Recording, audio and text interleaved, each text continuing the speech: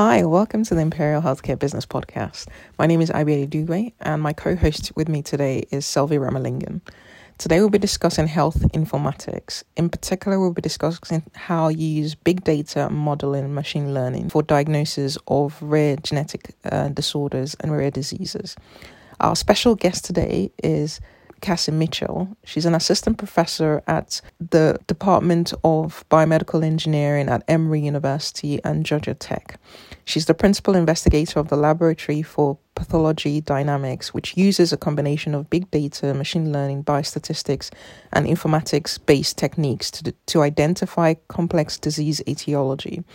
Cassie's research has predominantly targeted neuropathology, but her research applications in predictive medicine expand across all clinical specialties, including cancer, pediatrics, and cardiovascular medicine. So very welcome, Cassie. So we'll start with the first question, which is just tell us a little bit about yourself and your childhood and background. My childhood was on a small farm in Oklahoma, far away from anything related to engineering or medicine.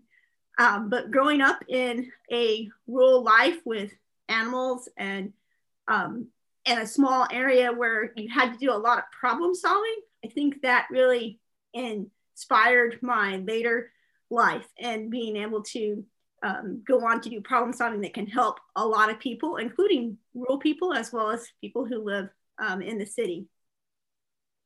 That sounds amazing.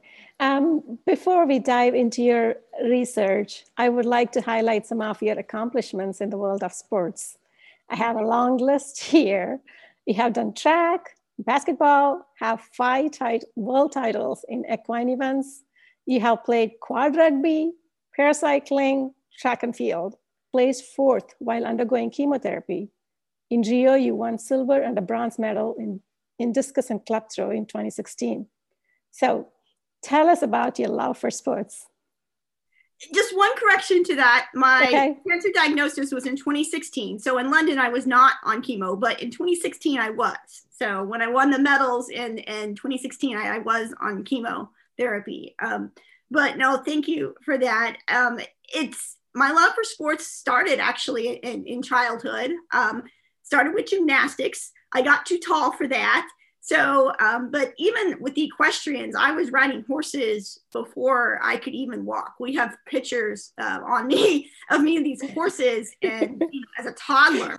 And so it's funny. And after I was paralyzed at 18, I can say that I honestly missed riding horses more than I missed the walking. Like horses were such a big part of my life. So I did that. And then I had track and field in high school, and I had a track scholarship to go to the university. But because I was paralyzed, I lost that track scholarship. Back then, the schools were not required to give you a scholarship if something happened after you had signed. And I was on an academic scholarship. And so that's how my athletic journey started. And then in university, I was approached about Paralympic sport 2 years in, and that was my introduction to Paralympic sport. And ever since then, I've been going in Paralympic sport. So I was kind of always into athletics, and it just how I did it changed after I was paralyzed. So just, you mentioned about the paralysis. Would you mind, if it's okay, telling us what caused that? What was the diagnosis that led to that? Yes, so I have a rare neurological disease called neuromyelitis optica, or NMO. So that affects the eyes and it affects the spinal cord. So I have the use of one eye, and I have a special contact patch for the other. And then in terms of my paralysis, it's equivalent to a cervical level paralysis. So somebody that's broken their neck. And so that impaired my wrist, my hands, part of my arms. And then of course I have no sensation or movement from the chest down. And so I can still propel a manual wheelchair, but I have impairments in my arms. And so that's why it's referred to as quadriplegia, because you have impairments in all 4 limbs. Yeah. And that's amazing that you've done all these sports and, won all these awards. in spite of having the injury and the diagnosis that you had. So thank you for sharing that with us. So can you tell us what motivated you into pursuing a doctorate in biomedical engineering? Well, I started out in chemical engineering as a reservoir engineer doing computational modeling. So obviously with my dexterity impairments, the technology on a computer was the best interface for my disability, whether it's voice software, other ways to code versus having to manipulate or do like physical modeling with my hands.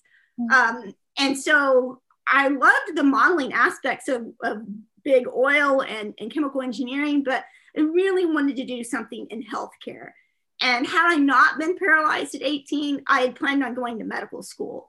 And so there's just that part of me that really wanted to get back into healthcare. And so I just took the computational skill set I had as a chemical engineer and took that to graduate school and then learned the healthcare piece. And then it's just been a very happy marriage between the two fields. Yeah. And hoping to be able to make an impact with it. Yeah, no, that's amazing. So can you tell us about some of the diseases or projects you're working on at the moment? So my main focus is with neurologic diseases, because that's where a lot of my training and specialty is. But I work with Alzheimer's disease. I work with amyotrophic lateral sclerosis, ALS, or here in the States, we call that Lou Gehrig's disease. Those are where most of my funding has been, but I also have funding and projects with cancer, particularly leukemias, both adult and pediatric. We also have a little work with Parkinson's disease, which is another type of neurologic disease. I do a little bit with cardiovascular disease. So we're all over the place. Essentially, wherever we can use our tools, our machine learning and artificial intelligence methods in order to improve healthcare, then that's a field we're willing to take on. But the neurologic diseases is where most of our time is spent. Yeah. And can you tell us a bit about how you go about recruiting patients or getting the data sets for these diseases? So I don't have an MD. And that's probably, if I had to go back and like say what was my mistake in life, I wish I would have done my MD, PhD, but I didn't. So I am reliant on other clinicians as collaborators to help with data. So there's a certain amount of de-identified data that you can get that, without special permissions, but any kind of identifiable information, then of course the patient has to sign a consent form for that. Yeah. And that's done through special protocols. And so I have collaborators, a clinician for every project that I'm on that helps in assisting us with either current patient recruitment or access to retrospective data. Yeah. Okay. So in terms of validating data sets, because we're in the current climate now where, questions are asked about algorithms and how they work, how do you make sure that, the data sets that's provided to you is as inclusive and diverse as possible to give you the correct things? You mean like to make sure that the population data matches the actual population? Yeah, that's correct. Yeah. Okay, yes. So that, as a data scientist, unfortunately, I don't have a lot of say over the recruitment of specific groups, but I will say it's something that I look at immediately when the data set comes in. What is our gender ratio? What is our ethnic ratio? What, attributes by comorbidities? Like all of that is important because if you don't have a data set that represents the actual population, then any results you get are null and void. And so if we don't have the correct breakdown, then that's something I go back to the clinician and say, hey, can we recruit more of this group or that group or the other group? But I think healthcare disparities is really an important area that needs to, I think we've seen that with the pandemic, but I also think it's an area where artificial intelligence can help because even when we don't have enough data from a certain group, there are certain types of sampling methods that we can do to kind of boost the signal from what we do have in order to try and get around it. But there's nothing that replaces having actual data from the patients, but AI can do a lot to help overcome some of those disparities. So Cassie, I would like to quote you here. I didn't want to only do work that helps people 30 years from now. I also want to make people's lives better right now. Can you talk about what diseases you're currently working on, especially that are applicable to the patients in the near future? So the two that really come to mind in terms of helping people now and later are Alzheimer's and ALS. And the reason I say that is because there's no cure for either of those. And they end in bad, right? I mean, they're fatal after a certain period of time. And in the case of ALS, that time can be rather short. And so an example is, particular for ALS, is while we are looking at really what I call radical discoveries to really change the way ALS risk is identified and even going after a cure, what we're trying to do is also help the quality of life of patients now. And for ALS, we were able to use some machine learning algorithms in order to determine when a particular treatment was necessary. It used to be here in the US, insurance would not cover a respiratory treatment until the patients were so sick that it really didn't provide them much benefit. But using data analysis and machine learning, we were able to help change healthcare standards so that patients got this respiratory intervention covered sooner. So that's an example of, while we weren't able to cure the disease, we were able to give patients another year or so of better quality of life. And I think that's important. So do you have any plans to collaborate with institutions like Patients Like Me, where they collect information from the patients and to do machine learning programs to understand the disease better, or to understand how the data can be used for diagnostic purposes or even like clinical trials? Right, so we kind of section it off into three fields. That there's looking at disease causes and taking at data science and machine learning and trying to identify what causes a disease and like what is the risk of a patient getting that disease. Then the second one is the cures, right? What can we do that looks at treatment? Some of that's drug repurposing. So can I use machine learning algorithms to identify drugs that are on the market that could be used for a new disease? We did that a lot during the pandemic for COVID. And then the third one is the care piece. And that is, can we improve quality of life for patients? We may not be able to cure them right now, but can we improve their quality of life through either treatment regimens or in some cases it's physical activity, or what can the algorithm identify that we can change that improves their quality of life? Yeah. And that's truly amazing, actually. So you talked about, the predictive part and the cure part and quality of life part. In all of those different spectrums, what are the challenges associated with AI that you found, and what is the right approach to try and counteract that? The biggest problem with AI, I see two problems. First is fear.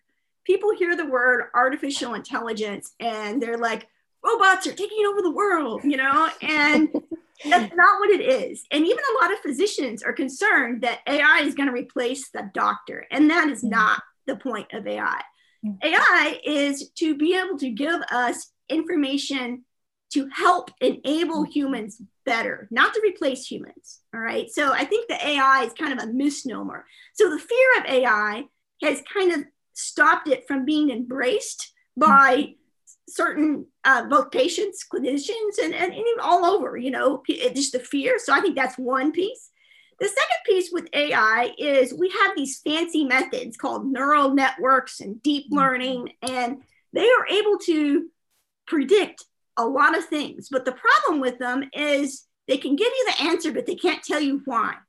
All right. And in healthcare, just having an answer and not knowing why is not good enough. We have to know why, because people's lives are on the line. It's one thing to predict the outcome of a basketball game. It's quite another to predict the outcome of a patient's life. And so in order to trust it, you have to be able to interpret it. So there's a big focus in AI right now on what's called interpretable AI. So that is, can I take these really fancy mathematics, which give me a right answer, and can I actually figure out why it's giving me that answer? And that's, I think, the biggest challenge for AI in healthcare. Yeah. And so that brings me to the next question in terms of commercialization of, this technology, making it readily available to patients. So for example, we're talking about rare diseases. For people who want to be able to predict, am I going to get Alzheimer's in the next few years? There are companies out there that are trying to put together this information.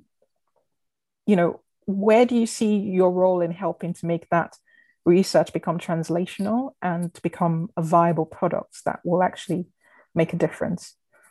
Well, I think there are a lot of business opportunities for people who want to go into either like getting the data sets available or getting the software available. Personally, I'm in academia, so I'm a big advocate of open source. And the reason why I like open source, which means freely available code, is so that it does give access to anyone who wants to look at it. And it's very transparent. You can see under the hood what the algorithm is and why it's doing what it's doing. And that also prevents, access barriers. If it's freely available, then anybody that has an internet connection can get to it. But I know that free is not a good business model. So for businesses that want to get into this, I think the biggest problem is getting the data sets together and getting them cleaned. That's the work that nobody wants to do. It's like cleaning your house, right? You don't want to clean your house, right? And so, but the data is one piece, and then getting the tools that have an interface where people who don't have a computer science background can use them, that's the second piece. So in terms of like business ventures, I think that's where there's a big market for this. Yeah. So you touched on something there, which is, making it freely accessible. Obviously competing against that, and, feel free not, if you don't want to answer this question, but on the other side of this is the fact that, data is privacy issues and who owns the data set, once it's been provided. Is it the company that's cleaned it and made it readily available? Or is it the patients themselves who've supplied their information? What do you think about these thoughts? Well, as a patient myself, I always agree that patient comes first. The patient has the right to choose what's done with their data. So I think it starts with the patient. And if a patient wants their data included, then that's why we have consent forms to say, yes, I want to be a part of this effort, even if it means their data is completely de-identified so that, their identity is not attached to it. It's still their data. And so I think that, it starts with the patient, and then, the chain of command is the patient, then the doctor, then the healthcare center. All right. And then from the healthcare center, there's a data use agreements that happen in order to allow a company to come in and either purchase the data or use the data. And if they are, like, how do they cite it? And that's where these data use agreements. And so there's also a big need in the business world for lawyers that deal with how do we, data is now a commodity. So how do we deal with the possession of data and making sure that we can make it as freely available and transparent, but also protecting, patients' rights. Yeah, no, and I couldn't agree with you more. Like you said, for most people as a patient, you want to contribute towards research, you want to contribute towards, providing answers that we all have. And there was a technology I saw where, they basically put it in the hands of the patient where you can report your daily outcomes in terms of how the disease affects you. And that data is then, used by research to find out a bit more about the disease. And I thought that was truly exemplary, actually. Thank you for sharing that. I realize I'm going off a little bit off here, but I love this about you and would like to highlight this to our audience. Can you tell us why you have a lot of undergrad students in your lab?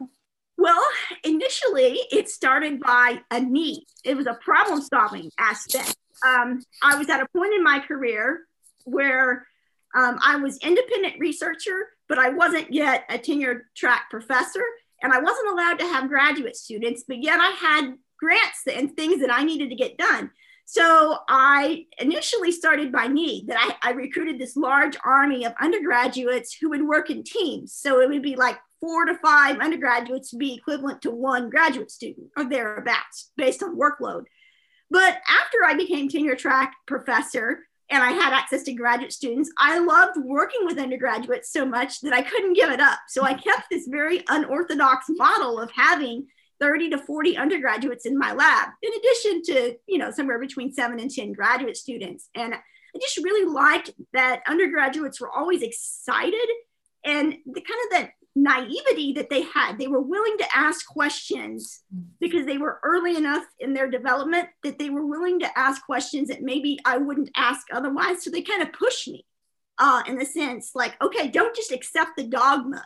All right, go ahead and ask the obvious question, because sometimes the obvious question isn't the answer we thought. And an example of that is my most highly cited paper is a paper that was started by undergraduates, first authored by undergraduates, and it looks at the underpinnings of amyloid beta, the most common protein in Alzheimer's disease.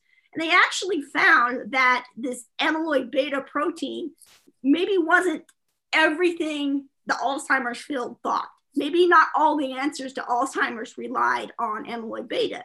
And since other people in the field have also shown that's true, amyloid beta is important, but it's not the end all be all. And I remember when those undergraduates came to me and said, hey, we want to look at amyloid beta and cognitive function, I kind of laughed to myself. I'm like, well, of course amyloid beta is important. Why would we need to look at that, And so, but they aggregated all this data and they did this really nice analysis. And it really showed me that sometimes you have to be willing to ask the obvious question and not just trust that what you've been told is what it is. Wow, that's a great story. So they are more open-minded, and because they are not very focused on the topic, and they are willing to go outside of the routine and explore. They haven't been brainwashed yet. Yeah. No, I love that, and that brings us to the next question in terms of what do you enjoy the most about being a research academic? Like two things to that. You notice I'm a data scientist, so I always have to number it. All right. So first and foremost is I get to work on diseases that may not make a lot of money if you're in business, but can make a real difference. All right. If you're going into business, ALS isn't going to be the first disease you pick up because it's really hard and there's not that many of them. So you're not going to make as much money compared to if you pick something like, I'm going to treat high cholesterol. Well, a lot of people have high cholesterol, so you can make a lot of money. And I'm not saying high cholesterol is not important, but I really wanted to go after some patient populations that I felt like were underserved or underrepresented, or just didn't have somebody looking out for them. And in academia, I have a little bit more flexibility to do that. I still have to, get grants and things, but it's not as much in terms of in business where everything is completely bottom dollar. The second aspect of academia is really getting to choose the people that I work with and having such a young lab. I have many high school interns, I have the undergraduates and the grads, and to have that kind of imprint on so many young people's lives and really and see them get excited about research. And then now my students have gone on to become doctors and PhDs. And, it's just been cool to see their journeys. And so those are the two big reasons why I like the academic research. Yeah, I can feel your passion coming across the screen. So sort of in addition to that, in terms of the research that you're doing, what do you think would be the sort of the disease to crack at the moment? If you had to pick one. Yeah. At the moment, I would say Alzheimer's. And that's because we have an aging population and more people are being affected by elder care. We saw that during the pandemic. The number of people in nursing homes or other facilities that were hurt by COVID-19, and also, the caretaking of them. And it's just the sheer number, plus there's just not much that can be done for them. So I think that one has both impact and volume. And for that reason, I would say, artificial intelligence, I think that's probably number one on the list right now is Alzheimer's disease. If you do like a Google search, you'll see a lot of AI has been thrown at Alzheimer's for that reason.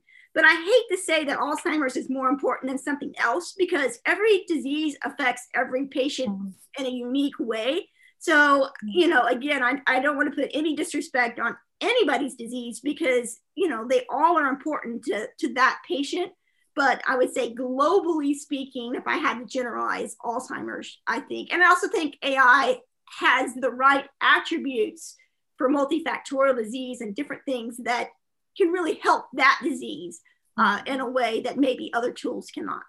And do you think that with how COVID, the pandemic has panned out in terms of, the vaccine and technology to get drugs and things out there, do you think that will propel the technology and the solutions to these diseases that you're studying at the moment? I do. I think, one, because people have become more reliant on technology during COVID, there's more of an openness to using AI and data science techniques and technology. So that goes back to the fear thing we talked about earlier. I also think that the pandemic has kind of put highlights on certain aspects of healthcare that are broken, whether it be with elder care, whether it be with racial disparities, different things that aren't working. And so that's where new ideas and technology can help kind of bridge these gaps where we saw during a crisis that we had problems, and had that kind of light not been shined with the pandemic, maybe we wouldn't see those still. But now that it has been shined, you can't unsee them. And so I'm hoping that the technology can be used to help make up some of these gaps. So obviously, you seem to love academic research and believe in open source code. But if you can make one change about how academic research is set up, what would that be? Well, I think a lot, just like in business, the money is the bottom line.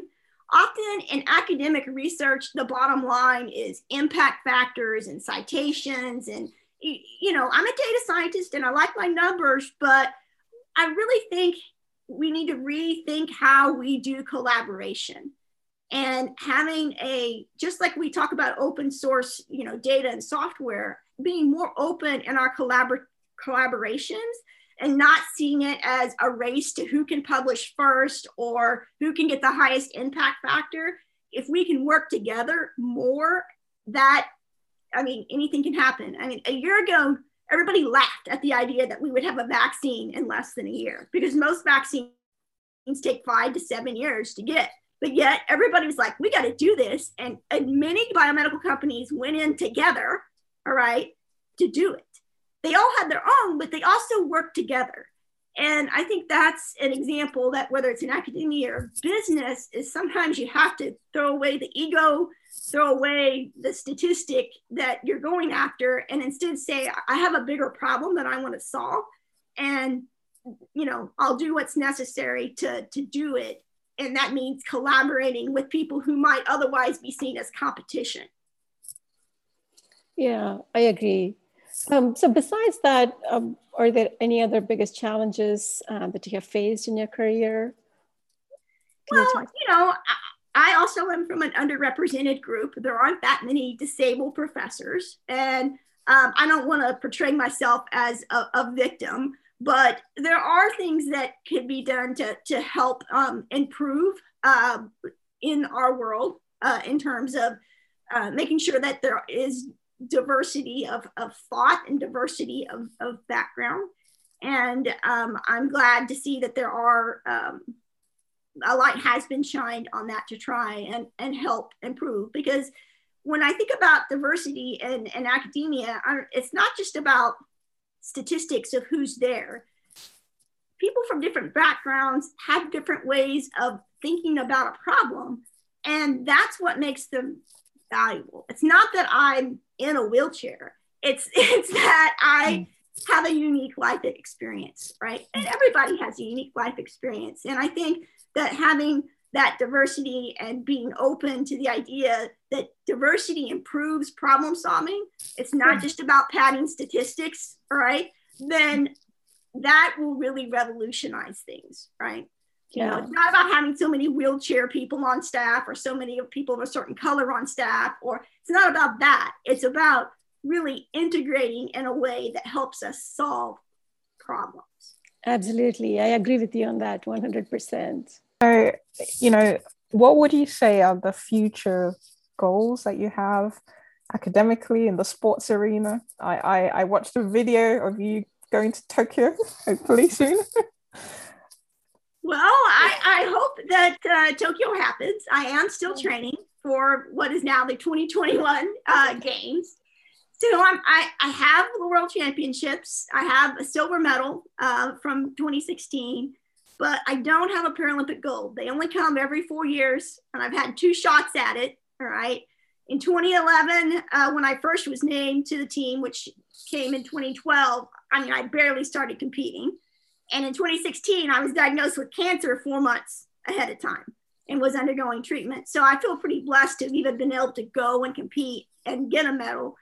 I'm still on low dose chemotherapy, so that it is a factor in my training, but I have this sign behind me, which I know your viewers won't be able to see, but it says never, never, never give up.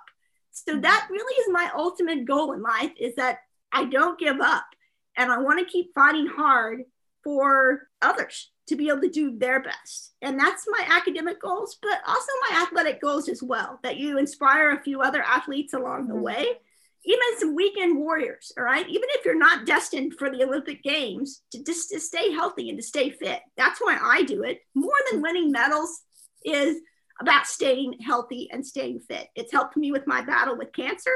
It's helped me have a better quality of life with my quadriplegia. So there's that.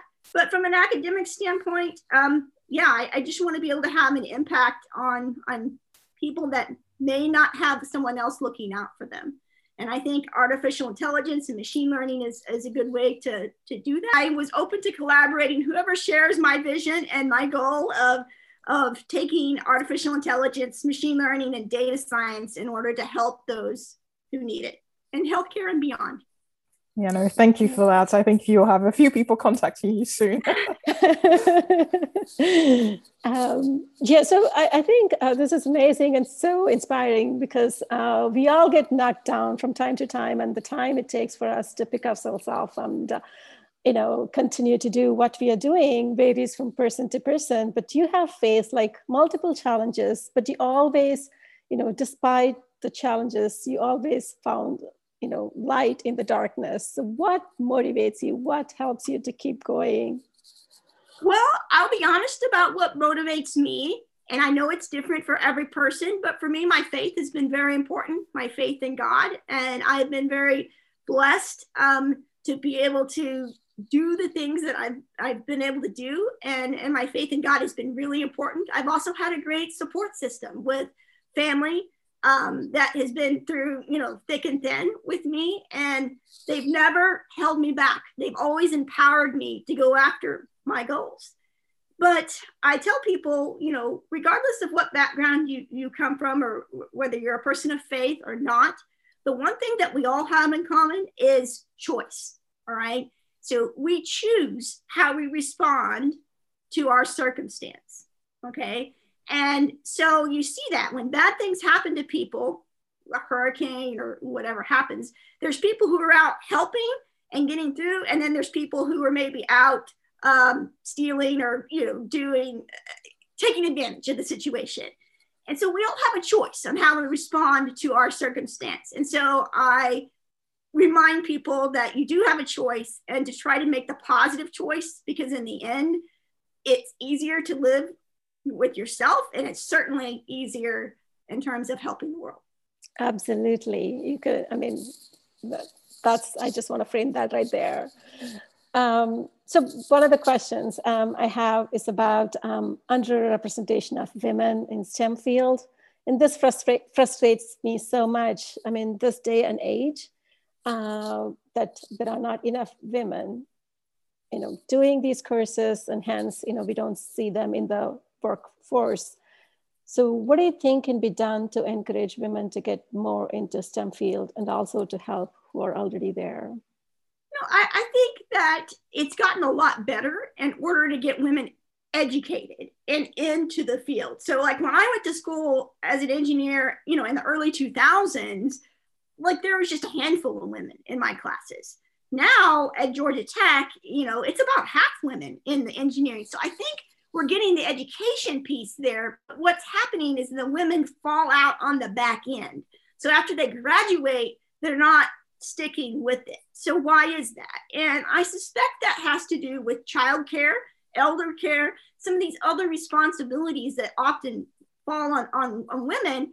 And so I think that in order to keep women in the workforce, we have to look at ways that we can help them with time management. I think time management piece, there's just specific aspects of women's life that require some more time management, in my opinion. And so I think helping with that and making room for elder care and childcare and things like that would help keep women in the workforce. That is so How true. to do that exactly, I don't know. I think there are business people out there who work with streamlining processes and all. I don't know how to fix that one. I can't write an algorithm for that. But I do think we fixed the education part mostly, at least here in the US. There's a lot of women in engineering fields, but it's just not sticking all the way through to the workforce. So maybe we're making progress, but we're just not quite there. Okay.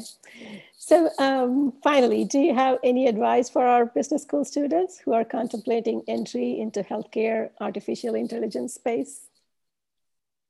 I think that with the business students, this is a wonderful opportunity because, data scientists and machine learning and AI, we're good with technology, but we're terrible when it comes to financial ventures and kind of even sometimes seeing the need and purpose. And business people have a very special skill set that complements artificial intelligence and machine learning. And so pairing up with, say, a clinician, an AI ML person, and a business person, that's like a really hot team that is going to do some, really good type of damage in terms of coming up with products that help people.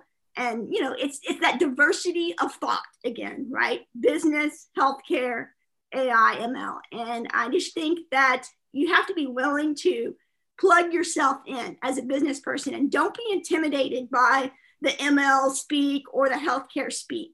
The business person has a very important role. So you just have to be willing to kind of step out in that and say, hey, I want to fill this gap. And then pitch your idea or come to a person and offer to collaborate. I mean, that's where these things start, is that somebody, has a courage to say, hey, I would like to help with this. This is my skill set. And then, you make that match and you work with it. But I think in terms of business, there's a lot of opportunities there. It's just a matter of getting yourself connected. Yeah, and that is so, so, so true. Thank you so much. It's been an exceptional episode. You are exemplary in, all the fields that you're working in, having been a patient yourself, and being a scientist and working in this sort of data AI space and, working in the space of taking healthcare forward. So thank you so much for sharing all your insights. I think our listeners will definitely love listening to you and will be truly inspired by your courage and everything that you've achieved. So thank you so much. Thank you for having me. It's been a pleasure, and I wish the best to all of your listeners and to you. Thank you. Thank you.